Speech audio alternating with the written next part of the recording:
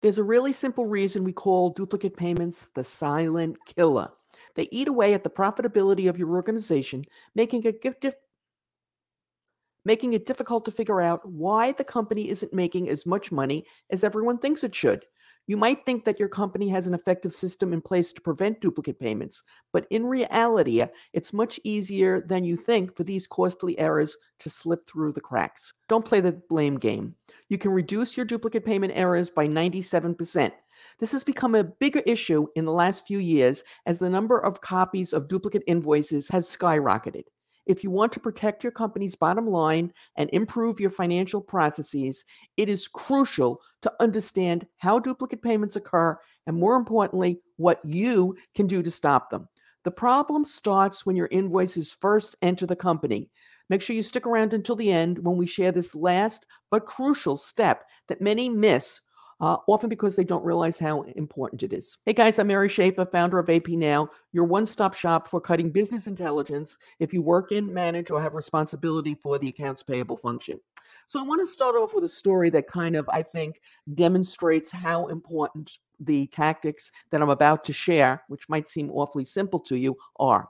I was at a conference and I was talking to a guy who was the VP of accounts payable for a large bank, very large bank. And he said to me, you know what? He said, we just had a payment audit done. And he said they only found $57,000 worth of duplicate payments.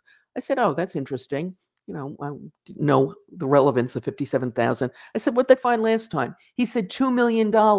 They went from 2 million right all the way down to only 57,000. So quite impressive. So I thought, there's a story here for me. I said, how'd you do it? And he said, oh, that stuff, all that stuff you usually talk about. And then, we had a little bit of a longer conversation where he explained, and I'm going to share with you the 3 really, really simple strategies that they use, and you can also, okay? And they cost nothing.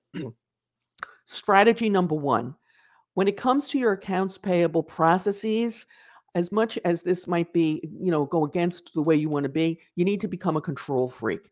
You need to set out what you want your processes are, how you want your invoices paid, how you want vendors set up in the master vendor file, how you want payments scheduled, and every other feature around the process, and set them up so they have tight internal controls. And then you need to share them with everybody.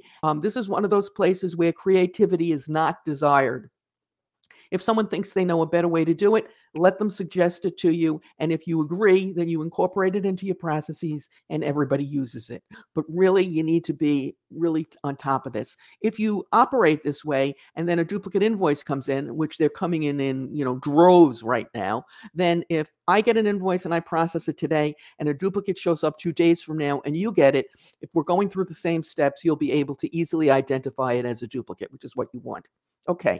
Strategy number 2, as part of this standardization, if you will, you want to set up a coding standard. This tells people exactly how to enter the data. You want to do it for invoices, for invoice data entry. You want to do it for your master vendor file, and you want them to match so that people have an easy time when an invoice comes in finding the associated vendor in the master vendor file, and be very precise. This is really an area where you want to have no creativity. And everybody needs to do it the same way. You don't like to be this, do it the way I say, and this is the only way we're going to do it. But if you want to knock out those duplicates, which we're all dealing with in a big way now, it is crucial. Now, before we get to the last step, I'd like to share with you that at AP Now we have 350 videos, over 350, in our library, with new accounts payable and payment videos being added every Tuesday and Thursday, and some really short items on other days. Occasionally on Saturdays, we have a little Wordle fun. Please check out the rest of this channel after you finish this one. Okay, strategy number 3, and this step is often overlooked.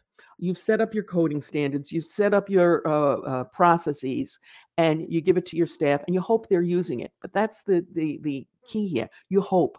This is one of those, trust but verify. So after you've set it up and you've given it to your folks, periodically you want to spot audit. So just go and you sit with somebody and you make sure they're doing it the way that it's been laid out, and not some new way that they think is better or works faster. Because even if they have a better way, then if everybody else isn't doing it, you're less likely to find your duplicates. And if it is a better way, you want to share it with everyone. So Don't forget not only to set it up, but to verify. And you want to verify every 6 months, every year. And maybe if you have a new employee, you want to verify with them a little bit more frequently. Okay. You just have to sit with someone for half an hour, see what they're doing. It doesn't have to take a lot of time. Now, clearly, this is just part of a duplicate payment protection story, if you will, the part related to invoice processing. There are a number of other tactics you can use, and we reviewed a number of them in another recent video. It's about 10 minutes long. You can watch it right now, and you probably should, using the link that will appear momentarily on your YouTube screen and is in the description below. As always, we appreciate your thumbs up, comments, shares, and subscribes.